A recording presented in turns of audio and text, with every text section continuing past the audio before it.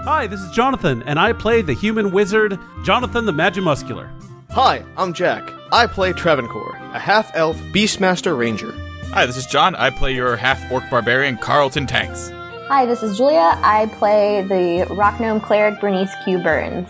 And I am Lauren, aka Obo Crazy, your humble DM, and welcome to Dungeon Drunks. Last time on Dungeon Drunks, returning from the tunnels under the Bloody Fist, our heroes are back at the inn to talk over what they have learned. Jonathan and Carlton tell the Watchful Order about the portal they found, and ask about tattoos. Travancore chats with Olivia Pasarek about her new situation, and Bernie finds out more from the halfling that they rescued about the dangers they might face further in the tunnels. And that is where we begin tonight. Welcome to Dungeon Drunks. I'm Lauren, aka Obo Crazy, your humble DM, and tonight I'm once again drinking some Bulleit bourbon. So I've got a slightly larger glass this time because I'm kind of done for the day after this, so I might as well enjoy some. And it smells so good, and it's warm, and if you guys hear the pounding rain of Seattle outside my window, then I apologize in advance, but that's why I needed some bourbon. Bourbon. Sorry, I just had to mull about that for a moment. Travancore, what are you drinking? Good people of Faerun, the Viceroy's choice this evening is a combination of Tim Hortons hot chocolate and Macallan Scotch. And for those reasons, I'm calling it a pre-2003 Mike Myers because it's equal parts Canadian and Scottish. Wow. And I miss Tim Hortons. I miss it so much. I'm not close enough to the Canadian border anymore to get Tim Hortons and get Timbits. Oh, speaking of someone who can get Timbits, Bernie, what are you drinking? I'm going to tell you guys a secret. I've never had Timbits. That's okay. You know what? This is one of those moments where I'm excited for you because you are about to, at some point in the future, experience something I think is awesome. So please go and enjoy. But what are you drinking right now? Tonight, I have, I've been drinking a lot of beer, but tonight, not okay. Not okay. Calm yourself. As my mother would say, cool your jets, Iago. For our audio listeners at home, Travancore just made sure that Bernie knew that not having Timbits was, quote unquote, not okay. Timbit shaming for the patriarchy! No.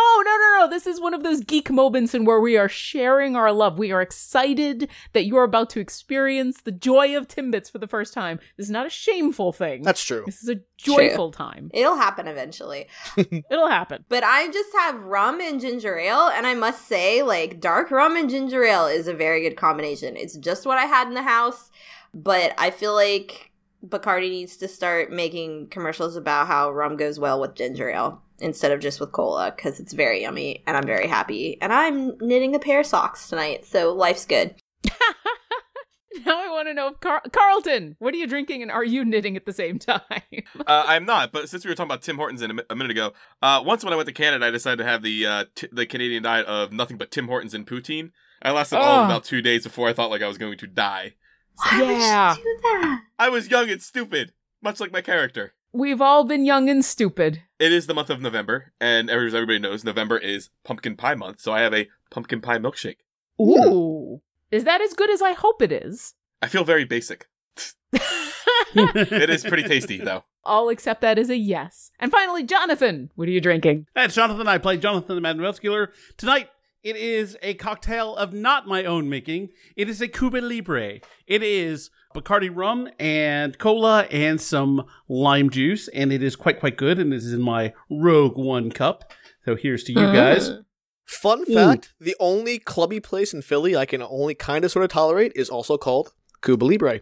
Old Nice. City. Ooh. And tonight's shot of Fireball, to be consumed at the casting of Fireball, the first time, is dedicated to all the friends we're going to see at PAX Unplugged. Yes! Yay! That happens this week. I am so fucking excited. I am leaving on Thursday. The plan is to see Jack that day. I'm going to travel into the city with John And then also later on, I'm going to see Jules and Steven, and then Izzy's driving in, and there's also going to be Lori. Connor, Lori, Izzy, I said Izzy Iris. twice, Iris. All those people are going to be there. Oh, it's going to be so much fun. In my backyard. I want to be there so bad. I know, we I want you there. to be Oh, there. Lauren, I got you kind of sort of covered. I'm going to draw you and keep you on a Post-it note, and I'm going to carry that the entire day that I'm there. We could take pictures of you all around the convention.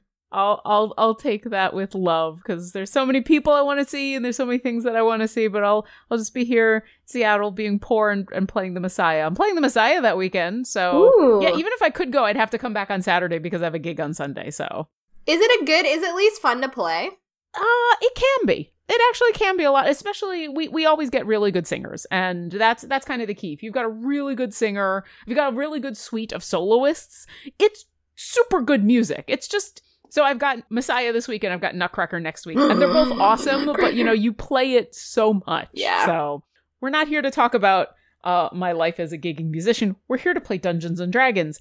So Your life as a gigging DM. it is the morning of specifically the 29th of Uktar, which is semi-important, not just because I, as your crazy DM, have been taking care of what date of the year it is, but it's specifically important for Travancore because Travancore, you do know that Olivia Pasternak, one of the things that she mentioned was help on an event that she is running on the Feast of the Moon. Now, the Feast of the Moon, as you guys wake up, this is something that you all know and get ready for the day.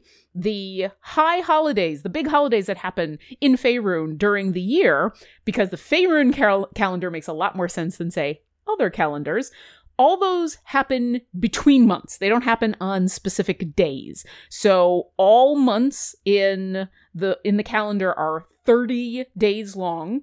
So they all make up 3 weeks of 10 days. Thus the idea of a 10-day. Metric system. Yeah. And then every once in a while, there's a holiday thrown in. And so this morning is the 29th of Uktar. Tomorrow is the 30th. And the day after that is the day of the Feast of the Moon. So in 2 days' time, you guys potentially have an invitation to a fancy party by Olivia Pasternak. But right now, it is the morning, and there were a whole bunch of other things that a lot of you wanted to do. So let me ask, what are you doing this morning? I would like to go back to the Amethyst Acropolis and see if I could take a meeting with Varel Kalana about my tattoo. Well, I think Okay. we have to wait for her to come back on us. We're also, I believe today we were going to wait for a little while and then possibly go back because into the Under the Bloody Fist because we were going to be looking for the weapons cache before the Drow find Oh, it. right, yes. And there was also talk of was it a dragon? Yes, Dragon! a cave dragon is down there apparently. They have a cave dragon. I haven't killed one of those yet. No, I haven't We either. killed an undead one, didn't we? Yeah. We did. I could be known as a dragon slayer. The other thing is, like, we possibly might be accompanying a expedition from the Amethyst Acropolis to seal up those portals. So it might Yes. be like a dual mission kind of thing. But we are waiting Two birds, for... one stone, right? That's the phrase? Exactly. Or is it two stones, one bird? And as soon as you say 2 birds with 1 stone, Bucks looks at you like he gives you a side owl. Oh, look. sorry, buddy. It's two stones, one bird. Forgot it. I got it mixed up. So I know that Faerun is a little bit behind Prakana when it comes to technology, but certainly you have more technology than stones to murder your birds. Does his head go over to Travis? Buck slowly turns his head towards you and like narrows his eyes. And in Celestial, I say, come on now. I lean in and I say, actually, no, where I'm from, we just grab roosters by the neck and wring him to death. Buck sends me images of Travancore running around with his butt on fire. Sure, I'll allow that to happen because at the very same time that interesting mental image is happening, speaking of birds, Jonathan, you receive a sending. Oh, Because it's that time of the morning. The voice of Aras Zik, your Aarakocra master at the Amethyst Acropolis, contacts you and you receive a message that says, "Come back this morning and speak to Razzo. I have some information and an assignment for you." and Jonathan the Magimuscular says in response, "Thank you, Aras. We will be there as soon as possible." Jonathan the Mad Muscular out. Wait, is this a plural? I thought this was just a you. This was a me, but I mentioned you guys when we were doing this. So I let him know, hey, I've got an assignment and it's going to probably take us down below the bloody fist. So I'm going to go see what Aras wants. If you guys want to come with me, we're just talking to Razzo, so you guys Bernie can all wanted come. to go have second breakfast with her crazy lady and pick up a lemon tree on the way back. Why don't you, I can't imagine they'll want us to go down there right away, and if they do, I'll send you a sending saying, hey, regulators, mount up. Regulators, that's a good... I'll tell you what the regulators were historically. Uh-oh. No, that's actually a good thing. Oh, okay. But they got really drunk and fought shit, actually. Nice! That sounds about right. That does! To minimize the amounts of sendings that Jonathan has to send, I will actually tag along with Jonathan. Okay. All right. So we've And got... I'll go to the Acropolis as well, just in case Varel is there. Sure. All right. So 3 of you are heading off to the Amethyst Acropolis. Bernie, let's start with you. You said you wanted to go talk to Farah, the old lady that you wanted to have tea with, and then also go pick up your lemon tree, right? Yes, I did. Oh, Bucks is going to go with Murray. Oh, how nice. And All she'll right. look at Bucks and she'll say, I wouldn't wring your neck. Promise. And Bucks gives you that inscrutable look that owls can, and where because they really don't have any facial features, so he just unblinkingly stares at you. I wink at Bucks. I say, come on, let's go. And I grab Coco's Newt. All right, you guys head off over. Would you like to go to see Farah first, or Farah first. It'd be very rude to bring a lemon tree inside. awesome? You never know. All right, you head on over and head to her house, and it's a nice little cottage style house. Nothing fancy, but certainly looks comfortable. It's in a nice part of town, and you knock on the door. Yes. After a long moment, nothing. I'll knock again. Hello? Farah? Roll a perception check. Bucks kind of knows human decorum at this point, and so to him, 2 knocks and no answer would be a little strange, right? Well, strange, or maybe she's not home. I mean, it is daytime. It is, the morning. I got an 11. Okay, you do not hear anything. Like, you knock the second time and call out to Farah, and you listen at the door, but you don't hear anything inside. Okay, I say... What do I say? I knock one last time. I say, Farah, it's me, Bernie, the weird gnome that sent you the cake that you helped find the guy that's gonna grow me the lemons. We were gonna gossip about the people you don't like. No answer. Okay. I guess I'll head on back to the lemon guy. Okay. Yeah, Lemon Man? Sure. Lemon Man. All right. Oh, his name? Nope, didn't write that down, but he's like the grass green is his shop, I think, right? Yes. Good. The name of the shop is Green Grass. Green And grass. Yes. You do seem to remember that, because I think it's been a couple of days at this point. It's been a couple It's definitely of been a couple months. weeks since yeah, but in game. Yeah, he it's said only- 2 days. He said come back after 2 days. It has definitely been more than that. So you head on over to that shop, which seems to have opened up for the day, at least as much as you can tell, because there's really no lock on the door, and you do remember that all the doors seemed to be open, and you're really unsure, if this guy even has hours or not. And it's Seekin is the guy that you're looking for. You do see him inside the front part of the store, which, it's basically a counter and a dirt pile. And he looks up at you and sees you, and he says, oh, hi. Hi, I'm Hi. here for my lemon tree. Yes! And he runs off. Like, gone. Out of your sight. I look at Bucks and I say, he's always like this, but weirder. And for the first time in a little while, Bucks takes his eyes off of you and just kind of slowly looks out the door that Seekin has run out to. After a moment or two, you hear what basically sounds like frantic digging. It goes on and on and on and on for quite a while, like about a minute or two. Can you do the Foley on that? Top notch. Except faster maybe, and also it goes on and on and on for about a minute and a half. And then after a long pause, after a lot of this noise, Seekin comes walking back on in, carrying a rather large lemon tree. It's as tall as he is, and he's a human. It looks like it's fully in bloom, and it looks like he's just pulled it up by its roots. So there's just basically dirt and a whole root system hanging off of the bottom of it.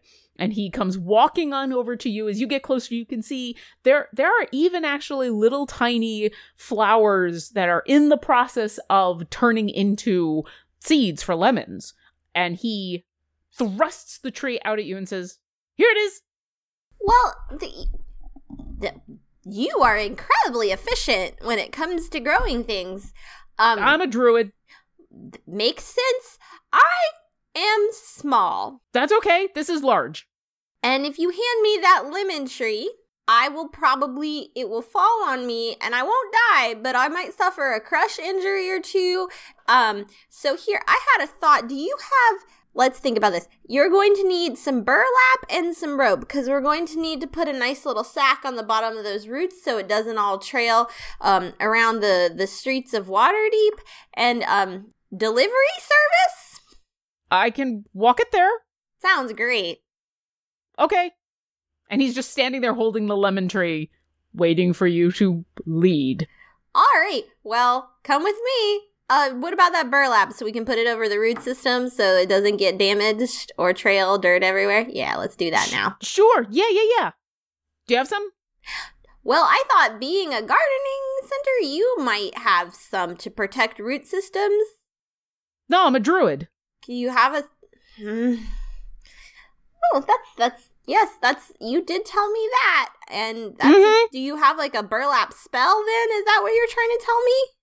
No, I'm a druid. Were you properly socialized as a child? No, I'm a druid. No, I'm a druid. Yeah. God damn it. Bernie would like to look around and see if she can find some rope and some burlap so she can tie up the root system of this tree so the tree doesn't get damaged on its journeys. Sure, there's absolutely nothing in the front of this store except for, as I said, a dirt floor and a counter. When you go behind the counter, you find what looks like to be a small bag that probably has some coin in it. It looks like a coin purse of some sort. You see a couple of boxes, small-ish boxes, and when you open them up, despite the fact that Seekin doesn't seem to care that you're back there poking around in his stuff, you open them up and they all seem to have seeds of some sort inside of them, and you do notice that he has a very large bucket of what looks like water, and that's it. Cool. How far are we going?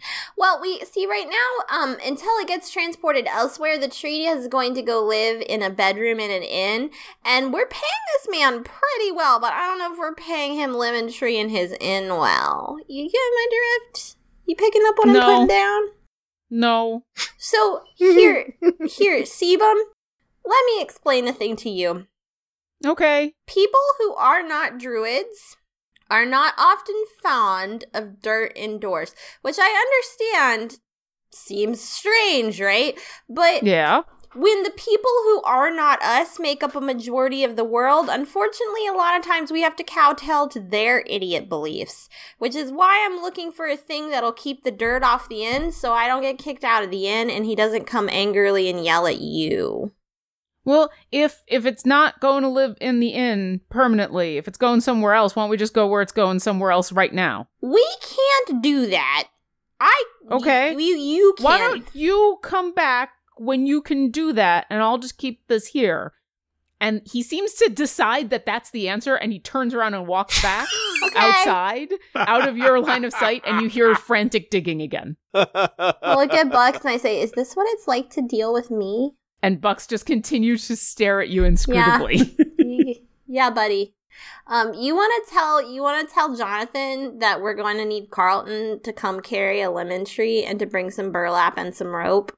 Bucks gives you a cocked head look, and for a moment you don't really understand it, and then you think about distances and you realize, oh wait, Jonathan is going to be more than 100 feet away. You want to go meet them at that building that's mine now? Does he know that you think the amethyst? He probably does.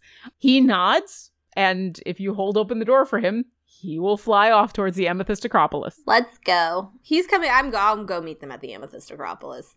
All right. Since obviously I don't get much free today. Actually, as you are leaving, something does happen. You receive a sending. Oh. It's a little weird because you haven't received a sending in a very long time, and you haven't talked to Mariah in a very long time, but you do recognize her voice. And in the short amount of time that she has in her sending, well, she says, I'm really sorry I haven't talked to you in a while, but I really need your help, and I know you can kick ass. Are you nearby? And can you come by, and can you help me kick ass? Oh. And you do know with a sending that you can respond pretty much immediately. Up to 280 characters. Up to 200, yes. It's been increased. There's a little circle now. Now I've placed this episode in time. Yes. Yes. I send back and I go, ooh, Mariah, I'm not personally available at the moment, but I have 3 very good associates who are going to be on their way shortly. That's what I send. As you send that, we will fly on over to the Amethyst Acropolis, where the 3 of you have entered. And when you enter through the bottom floor, Razzo sees you as he is at his normal place. And he says, oh, yes, the package just arrived. Come on in. And he dips below his desk and comes back up as you guys surround his desk with what looks to be... Sure, they've got bowling in favor, and why not? A bowling ball-sized package. Sweet. Bowling, but they can't put ketchup on their hot dogs. No, they can. They just didn't have any ketchup because ketchup is difficult to make. I remember that. There will be ketchup. There is ketchup, just there wasn't then. Anyway, he comes back up with this large, round package. It's in a brown wrapping, tied up with twine, and if the twine didn't look hurriedly wrapped, you would almost think it was a gift. It's almost wrapped kind of like that. And it can't be too heavy because even though it's large, he lifts it up and puts it on his desk gently as though it's fairly light. And he says, so, Jonathan, you haven't done your thing with the City Watch yet, right? That's the last thing you've got to do. I've got that note right here. That's right, Razzo. Okay, I've been given instruction that you're actually going to be sent on a special mission tomorrow. Apparently, you guys found one of those teleportation things underneath in the Undermountain. Yeah, we did. We found it was down a well.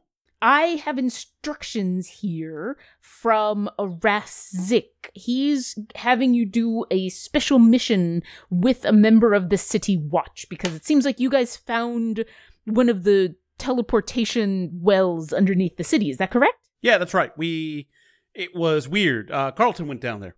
And Bucks. Yeah, it was not pleasant. No, I'm glad that you are safely back. Those things are dangerous. So whenever we find those, we try to close those as quickly as possible. Many of the Denzians who like to be down below like to open those things up so they can repopulate their dungeons. Hallister was pretty bad about that. So whenever we find one of those, we try to get rid of it, and that's what this thing is. And he kind of pats the big bowling ball, and he says, so... when you come back tomorrow, you're going to meet up with Ryphen Press. He's he's actually our City Watch liaison, and he is going to come with you and help you destroy this teleportation well thing, because as long as it's open, we don't know what can come through. So he knows how to set this thing off. It's like this weird magical time bomb thing. I don't know if I totally understand it, but he knows how to take care of it, and so you're gonna guide him down there, he's gonna help you set it off and come back, and then the deal is that will count as Jonathan's trip to spend time with the City Watch, and then you will officially be a full member of the guild. Oh, okay. Because that's the last thing you needed to do as far as my notes are concerned. That's right, yeah. Well, it's a good thing that Watery Sphere is useful in other ways, because I pretty much took Watery Sphere because I thought I was going to be putting out fires. But it's a useful spell anyway. It's a super useful spell, and definitely because you do have to do time with the City Watch on a regular basis. That will come in handy later, but for the moment, this seemed like... Do you know the term killing two birds with one stone? Again with the birds. What do you guys have against birds? Eileen, it is like, I do, just don't mention it around my owl. He's kind of sensitive about it. Oh, yes. I try not to mention it around Aras either. He doesn't like that term. But, you get to my meaning. I do. Anyway, I'll have this here. I'll keep this safe for now. Come back tomorrow, and we'll get you on your way. And that way, we can all get stuff done. All right, sounds good. And he grins at you. Yeah. Thank you, Razzo. I'm going to put a reminder on my slate, and I hold up a slate of, a palm-sized slate, and I just tap on it because it's a nervous habit. Like, I don't know why, this just feels right. And I put it back, and I was like, okay, I will be here tomorrow. Thank you so much. And do I have any messages from Varel Kalana? I left her a note yesterday.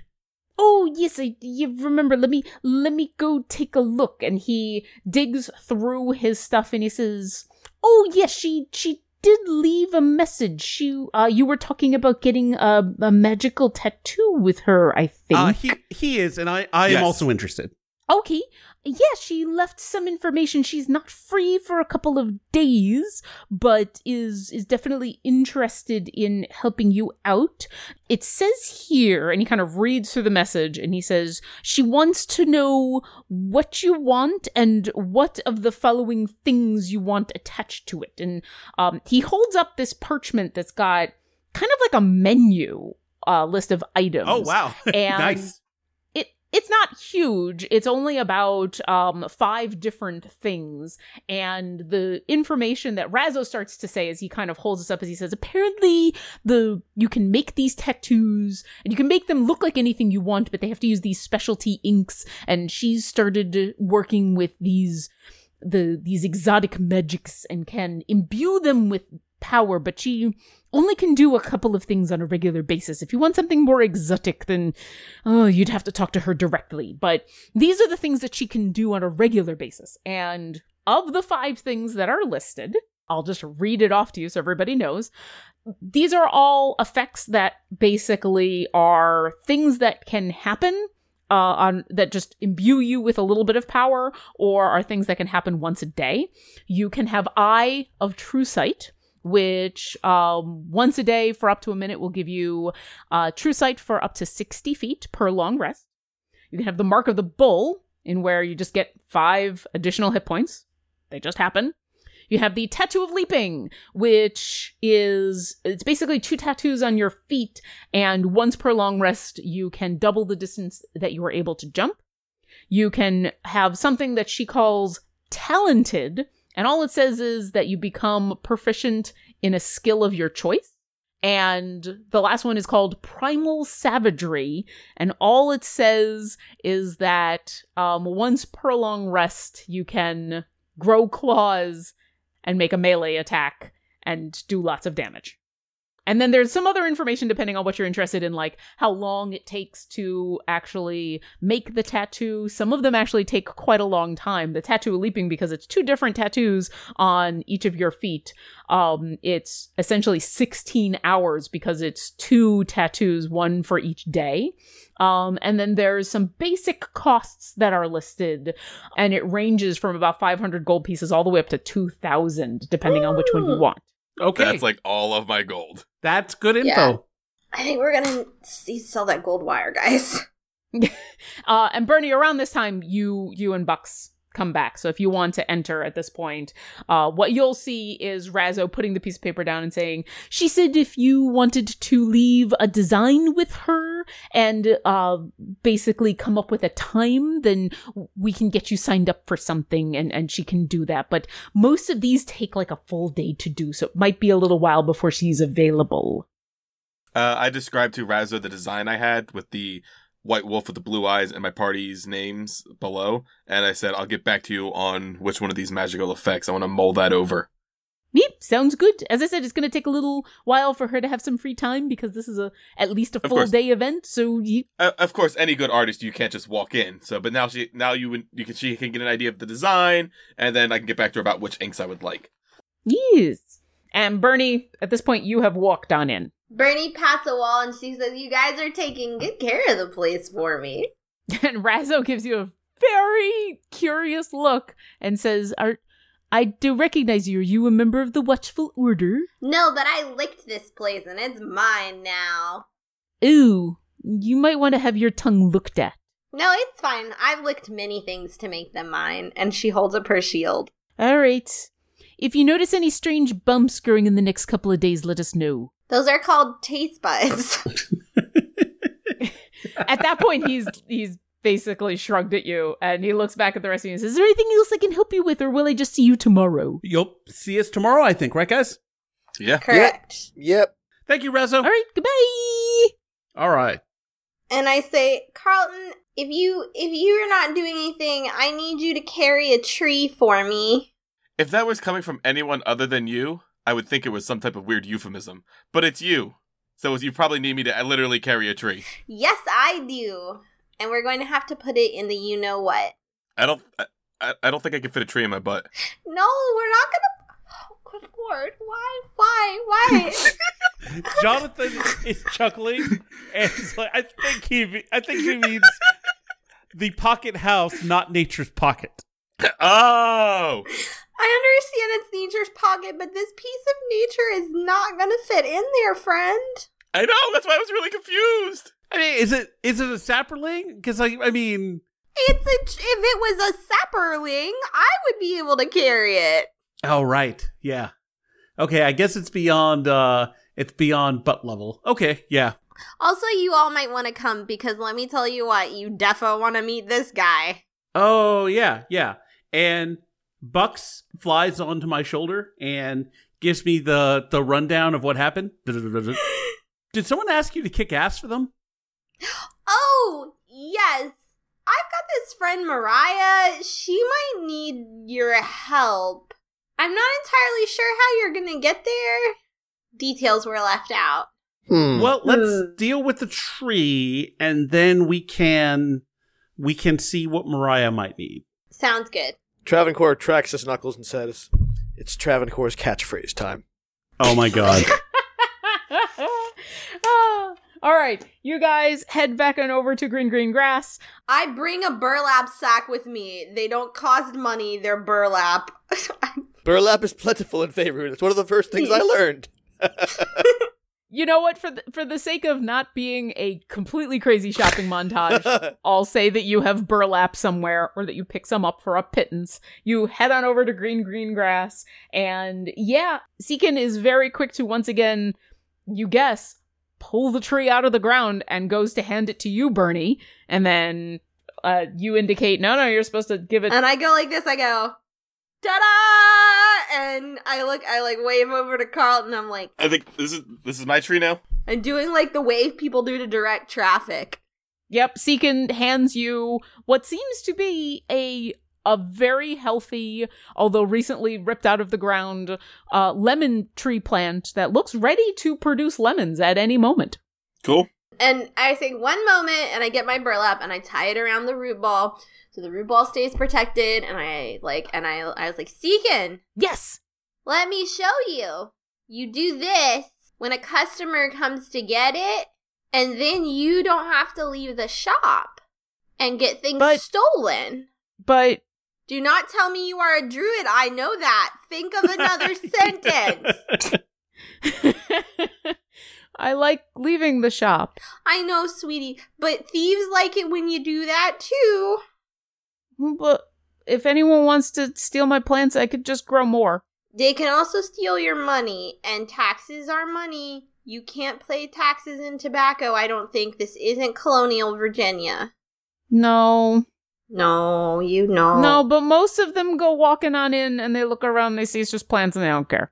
Okay, well that's very nice. But I've given you a way to further care for the plants in case somebody doesn't want you to come home with them because you're an odd little duck. That's what people tell me. Yeah. It's okay. You'll be a beautiful swan one day.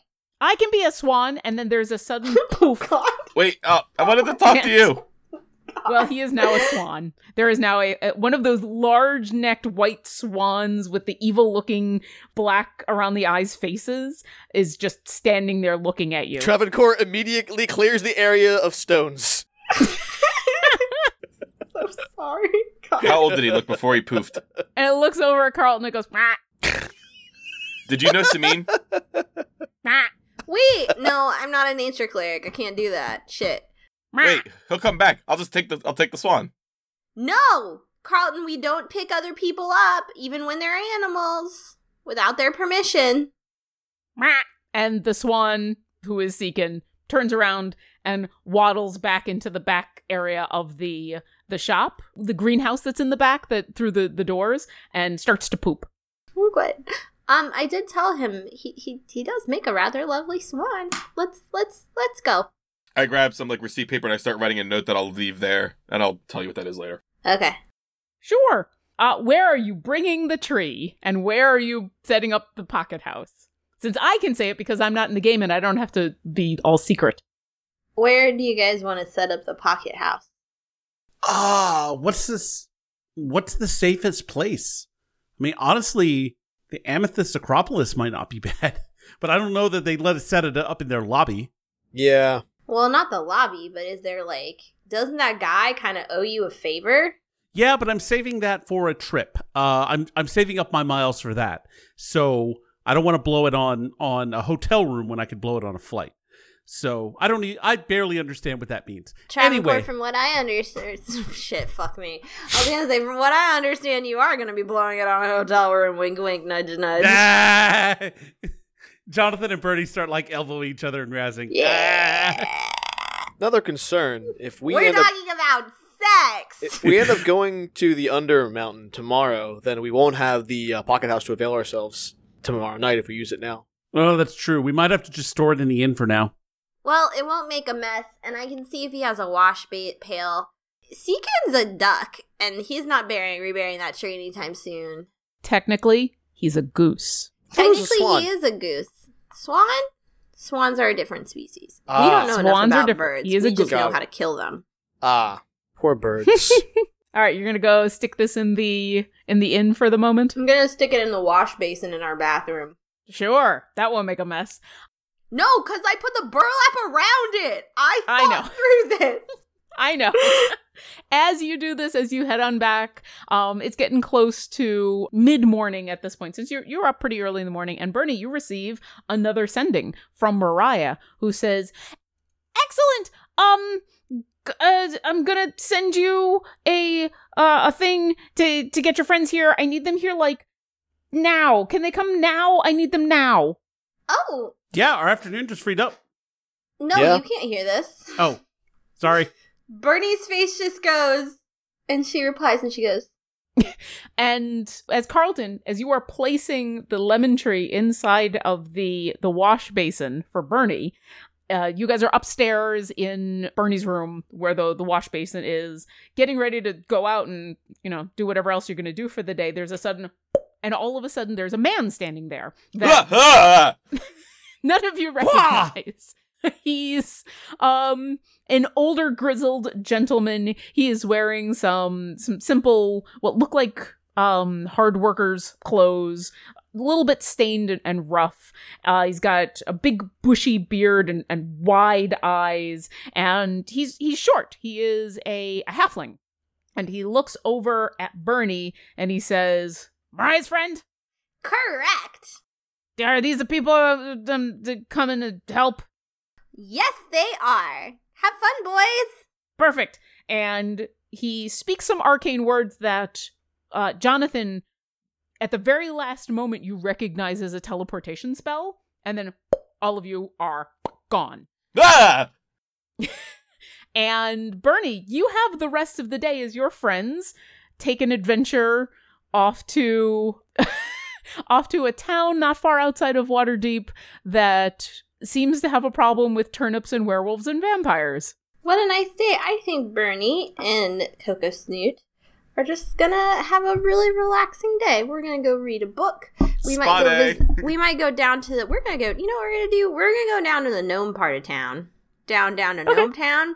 And we're downtown to Gnome Town. Sorry. And we're gonna sit in a cafe. I'm gonna let the small children play on Coco Snoot. And I'm gonna visit with my fellow cleric and just have a generally good sociable time and do gnome things. She's just gonna have some gnome people time.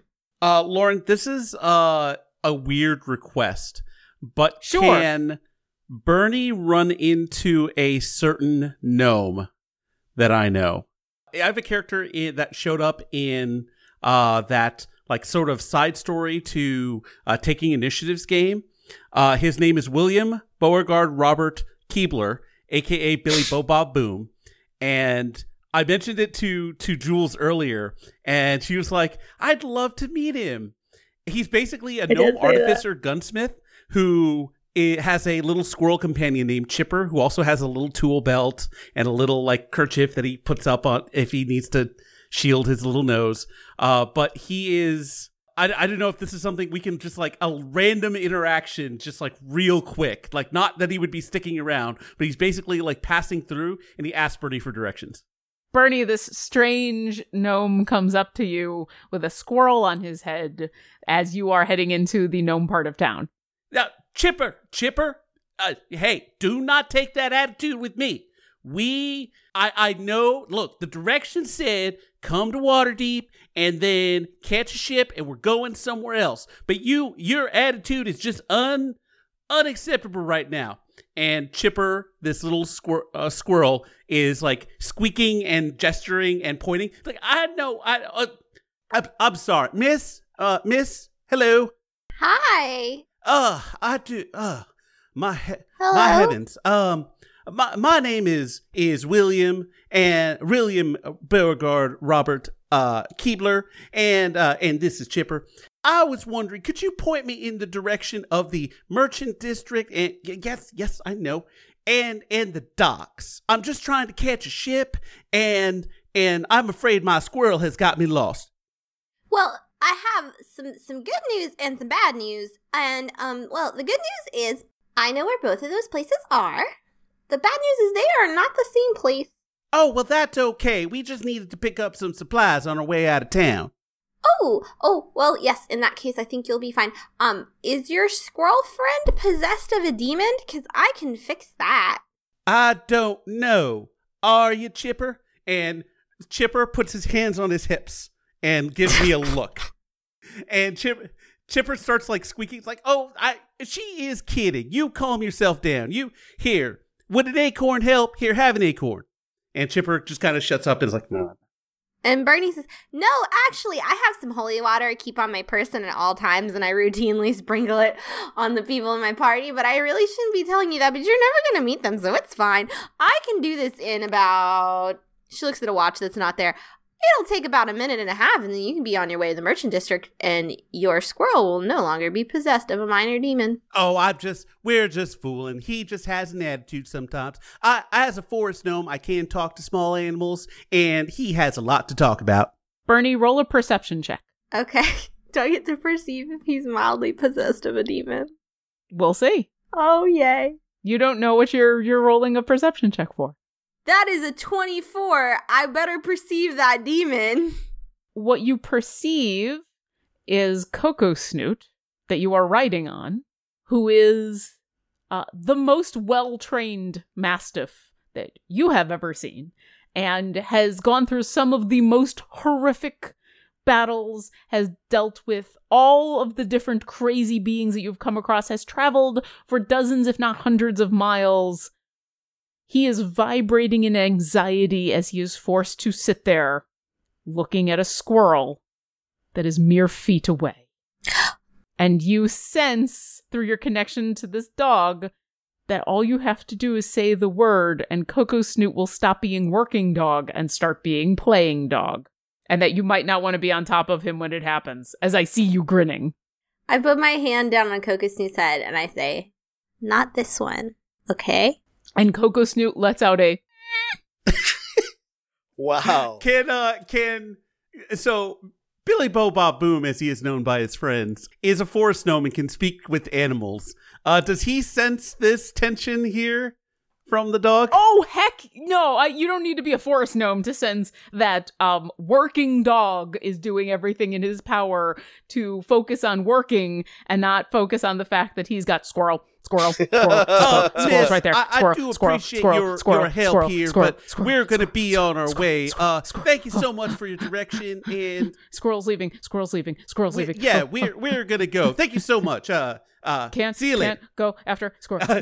He hurries off. He's like, "Come on, Chipper."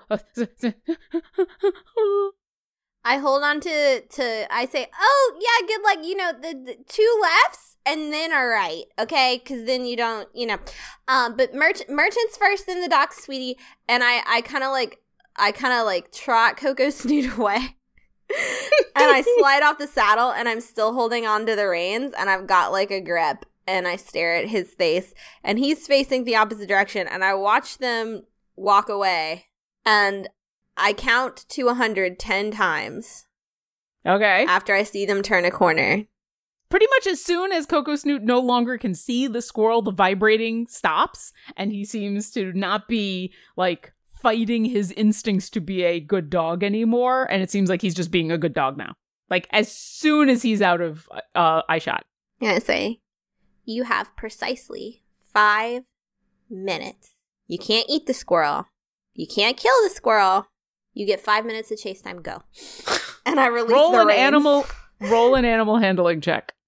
I hope I'm good at that. Oh, man. That's a natural 20. Oh, my God. That's a 25. Everybody drink. Everyone drink to the fact that I'm going to let Coco Snoot run all the way up to your nose before he stops. That's animal handling worthy of a Beastmaster Ranger. Somehow, despite the fact that you do not have any way of communicating with animals, and Coco Snoot is not like Shadow, and where he's got a little bit of a higher intelligence, Coco Snoot seems to 100% understand you.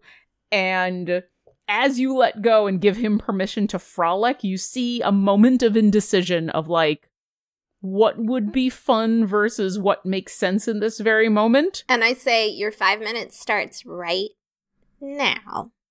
And then he sees a chipmunk scurrying up a tree five feet away, and he goes to spend the next 5 minutes running around that tree barking at the chipmunk.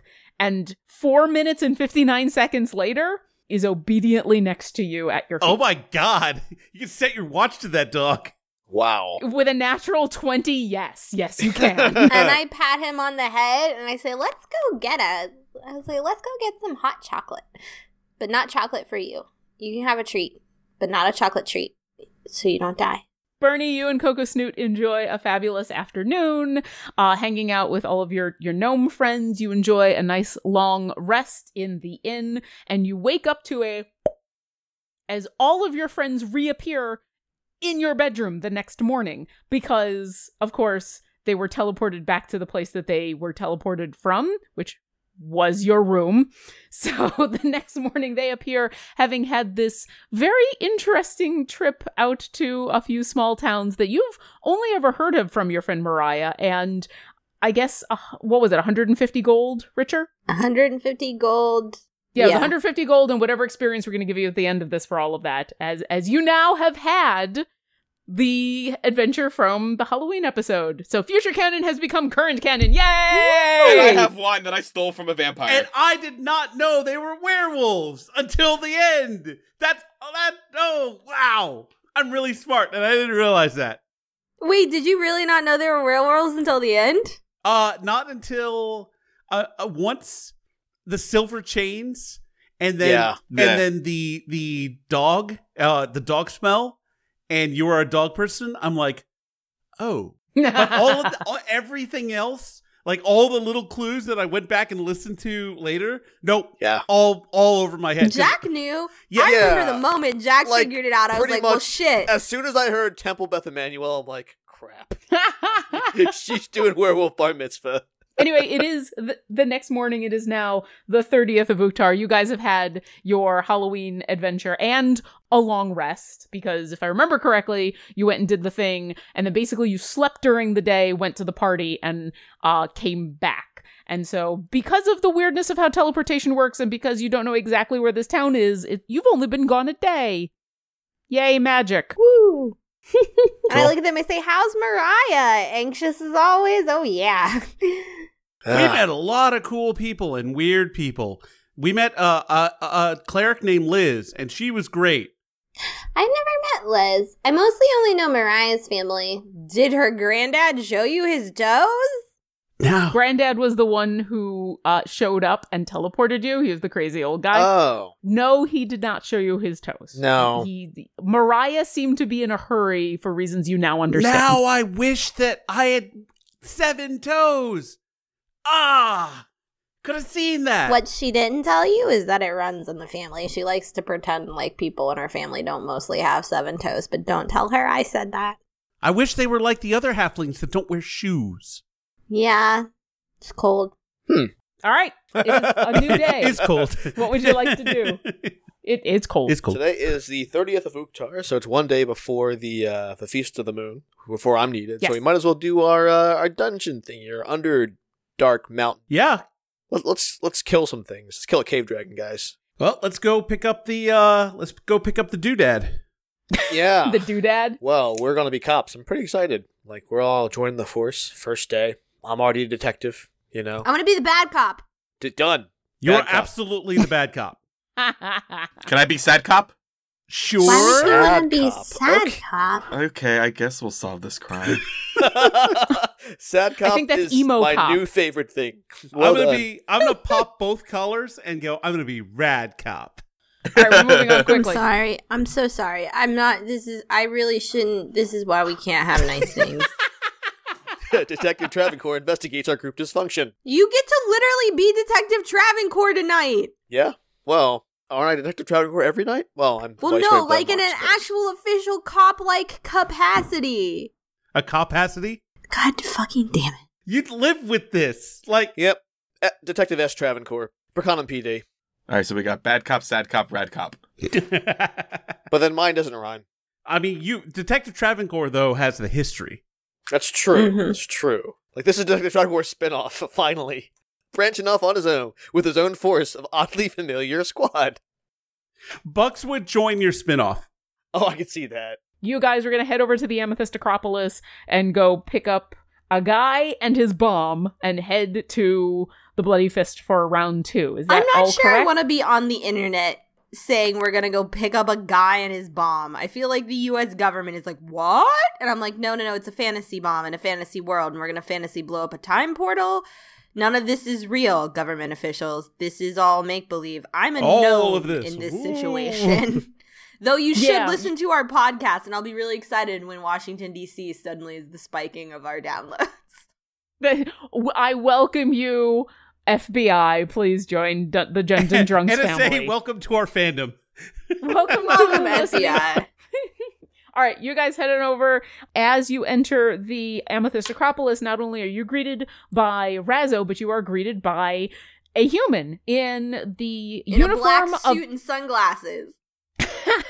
No, actually, he is in the outfit of the Waterdeep City Watch, which is a military-ish style uniform in blacks and blues with a very pretty half cloak going on. He's tall, thin. He's got like a buzz cut short blonde hair. He's got kind of a nice smile on his face, and he seems to be fairly welcoming. And as you walk on in, Razzo says, "Oh, good, you're right on time. That's what I like about you and your friends. You are very punctual. So, Jonathan, I would like you to meet Ryfin Press. He is the liaison for the Amethyst Acropolis to the Waterdeep City Watch. He would normally be the one that would be assigning you your duties for the week to a group of people who would be on watch for the week, but since this is a special case, he decided that he actually wanted to accompany you himself." And Ryfon gives you all kind of courtesy nods and looks over at Jonathan and he says, "My goal is to only come with you to the actual location where the portal is. We'll take care of that, and then I will leave you to whatever other adventures you were going to have. But I need to report to my superiors because this is a fairly serious matter that needs to be taken care of very quickly. Oh, absolutely, yes. Bernie sticks her hand out to shake his hand. Hello, it was very nice to meet you. Hi, Rayfun. I'm Bernie. I'm the bad cop. You met Jonathan. He's the rad cop. This is Carlton. He's our sad cop. And over here, that's Detective Travancore. He's gonna investigate this shit. You get to be good cop. I know it's the boring role, but someone's gotta do it. He seems to take all of this in stride, smiles at you, shrugs, and says, I'm very used to being the boring good cop. That's okay. That's kind of my job. And he picks up the round thing. You gotta admit, there's not a lot of... No, I'm just...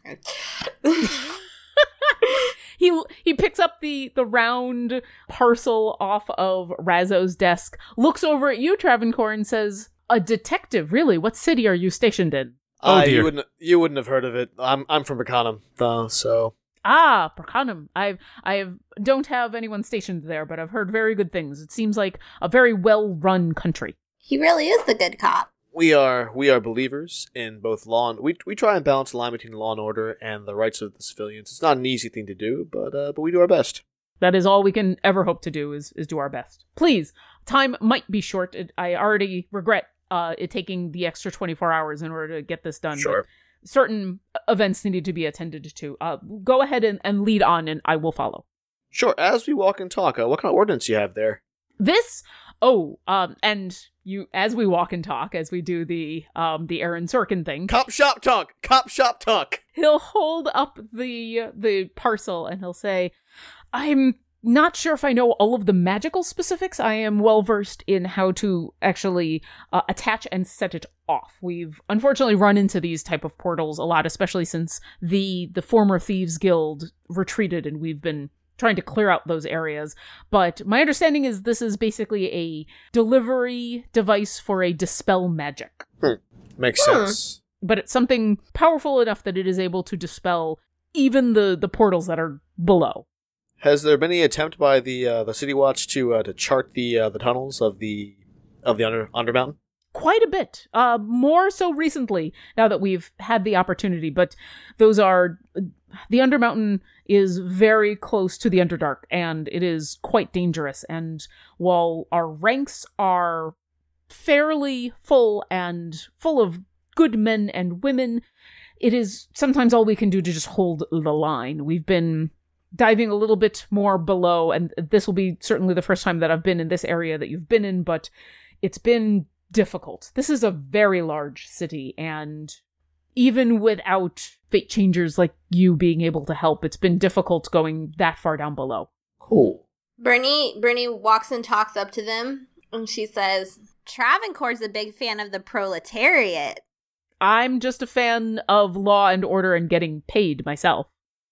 You should ask him about it. He's got real feels. No, let's take care of our mission first. We can go grab drinks later and talk politics. Travancore bristles at this and just sort of rolls his eyes and saying, at least you didn't bring up democracy. I'd like the two of you to roll insight checks. Okay. Since you're the two that seem to be walking and talking and chatting. Every time I try to walk and talk, I walk into something. Yeah, Bernie got a 7. Travancore? 17 for the Viceroy of Glenmar. Someone's insightful. Bernie's just an asshole. Bernie, you're a little upset that you can't seem to get a rise out of this guy, but, you've just met him, so, but he seems to be taking everything that you say in stride. Travancore, you do notice you should ask him about the proletariat. He does give you a curious look, like, if you guys weren't really in the middle of a mission that he believes is semi-urgent, he would ask you. Like, he's genuinely curious, but he's in working, do the job mode. Also, for the record, Bernie was trying to get a rise out of Travancore, and she knows she has succeeded.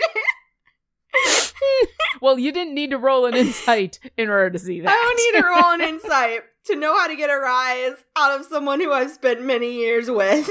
Actually, technically, you guys have only been hanging out together for about 2 months. Wow. Well, really? That is a Yeah. very intense bonding for 2 months. It's felt like we've known each other for many years. Well, oh gosh. We don't have a specific date on the wedding that you all met at. We don't have a specific date that happened, but giving you guys the benefit of the doubt that it took at least a week or two to get from the wedding to Greenest. You arrived in Greenest on the 5th of Leaf Fall, which was last month, and it is now the second to last day of Uktar. So you guys have been essentially together 2 months. So by this reckoning in terms of time and experience game, in 2 more months we'll be actual gods. Maybe. Wow. I don't know. Or you might be dead. You never know. Never Anyway. know. Gods or dead. There's no in between. It is gods or death. Gods or death. When you're gods, Tea there's and cake or also death? cake. Yeah. Would you like tea and cake or death? Tea and cake, please. All right. You guys arrive at the Bloody Fist. Brun Millie, as you enter, starts to give you a very friendly, "Oh, hey, how you doing? It's good to see." And then he notices Ryfin, and he says, listen, everything here is above board. I know this is a new location, and I know it's a little weird that these guys are coming in, but, I'll show you whatever you need to know. I wasn't keeping this thing a secret. I told people as soon as I knew. You have to believe me. And Ryfon is just kind of nodding like, yeah, I've heard this shit before. Millie, we're cops today. Would you like to be Mad Cop? I don't want to be a cop at all. Wait, why am I not Mad Cop? I don't know. You wanted because to be sad cop. You Nope, wanted to sad be cop. Sad Cop. You're Sad Cop, and now you get to be sad about that decision. Well, Millie, if come BoJack on. Horseman has taught me anything, Mad Cop and Sad Cop aren't mutually exclusive. No, that's true. You can always be both mad and sad, especially when you rage. Mm-hmm. Brun Millie, if you want to wear trends, we'll let you be Fad Cop. Wow, so trendy. Oh my god. And Brun looks down at his clothing, which is kind of the lowest rung of armorer's garb you could imagine, which basically means thick leathers and very ugly. And as he does this, Ryfin says, "It's okay. I'm just here to help take care of the teleportation thing that these guys found. I know that there's nothing going on. Don't worry about it." This seems to calm Brun down a little bit. And he's like, all right, okay, all right. You gonna post up your dog at the entranceway again like you did last time? Yeah, you want to feed him in case we're gone for too long? Yeah, does he have any dietary restrictions? No chocolate. She looks sideways at him. No chocolate, no squirrels. All right. No promises on the squirrels, but I don't have any chocolate. He'll be fine. Sounds good. No coffee either. And with that, Brun grabs the cup that he had been nursing and brings it a little closer, and he says, "No, the coffee's mine." Told you you're Mad Cop. All right, you post up Coco Snoot at the head of this entranceway, and as you begin to head back down into the tunnels under the Bloody Fist, now with a city watch and a magic bomb in tow. No FBI, it's a fake bomb, it's not a real bomb. As you head downstairs with this magic bomb in tow, we'll end there, and we need to give you some experience. I need to give you experience for this game, and then Bernie needs to give you experience for the Halloween game. So you guys might be getting a ton of experience. Now, she'll be giving a group pot, and I'll be giving a group pot, and we will be splitting it with Bernie, because Because Bernie got you that job, assholes. and more importantly, me as the DM would rather have you all the same level. So for taking care of the lemon tree, and for trying to think about putting a tree in your butt, which I found funny, for our introduction to Billy, Bo, Bob, Boom, and Chipper, for getting a rise out of Travancore, who still managed to keep his cool, and basically ticking off a whole bunch of side quest boxes. I'm going to give you guys a total of 550 experience to split between the four of you. So go ahead and do that math. And then, Jules, how much experience would you like to give for the Halloween episode? Alright, so you get experience for teaching a young woman about death. Travancore, specifically for counting all the microaggressions. Wow. For banishing a vampire and then trapping him. for reminding me that Magic circle! that I should always make a floor plan that extends beyond one level. I'll say this. You did a very good job. Like, if you hadn't said anything, we wouldn't have known that you had just made that up off the top of your head, which is a quintessential skill for a DM. So kudos. For partying with the werewolves and for making the Barrett, for deciding to talk to Shadow, for making Shadow a voice character. I'm gonna give you something that divides evenly by 4. Cool. Why? I was gonna say, I feel like because it was 3 full episodes, and I think 1,200 experience is fair. Yeah. Thank To you. split or to each? split 1,200 total. If I gave you guys 1,200 each, Lauren would be like, We back did it kill a off, vampire, friend. and those things are tough. Yeah, but you killed my nerfed vampire, because when I looked at what a real vampire was, I thought, oh, they're all gonna die. I think so. Jules and I did not talk ahead of time about how much experience. I just trusted her to come up with something hold on, fair. 1,250, because when you add that to 550, whatever gives us 1,600 total. Well, if you're giving 1,250 and I gave 550, that makes 1,800. Then fine, we're gonna do 1,450. That gives us 2,000. That's divisible by 4. I would argue with that, but math, go for it. 2,000. Yes, 550 plus 1,450 is divisible by 4 into 500 experience points each. Yes, but you did just jump up the amount of experience you gave everybody by Well, several hundred just to make it an even number. I could have done subtraction, but that's harder. So if So this yes. if this isn't overturned with official review, I will let that happen. 500 total. But as you head back on into the Undermountain, now with friends and a bomb and with new goals, we'll leave it there, and you've got your experience. And next time we'll see what happens with a magic bomb and a cave dragon. Yay! Yay! come back, NSA. We do make a pretty good podcast. I think we're rather funny. I think you should listen to us because you work for the federal government. And let me tell you what, I imagine with all that bureaucracy, you gotta have something to listen to while you fill out the paperwork. Thanks for listening to our adventure. Follow us on Twitter @Dungeon Drunks, or find us online at www.dungeondrunks.com. And see you next encounter.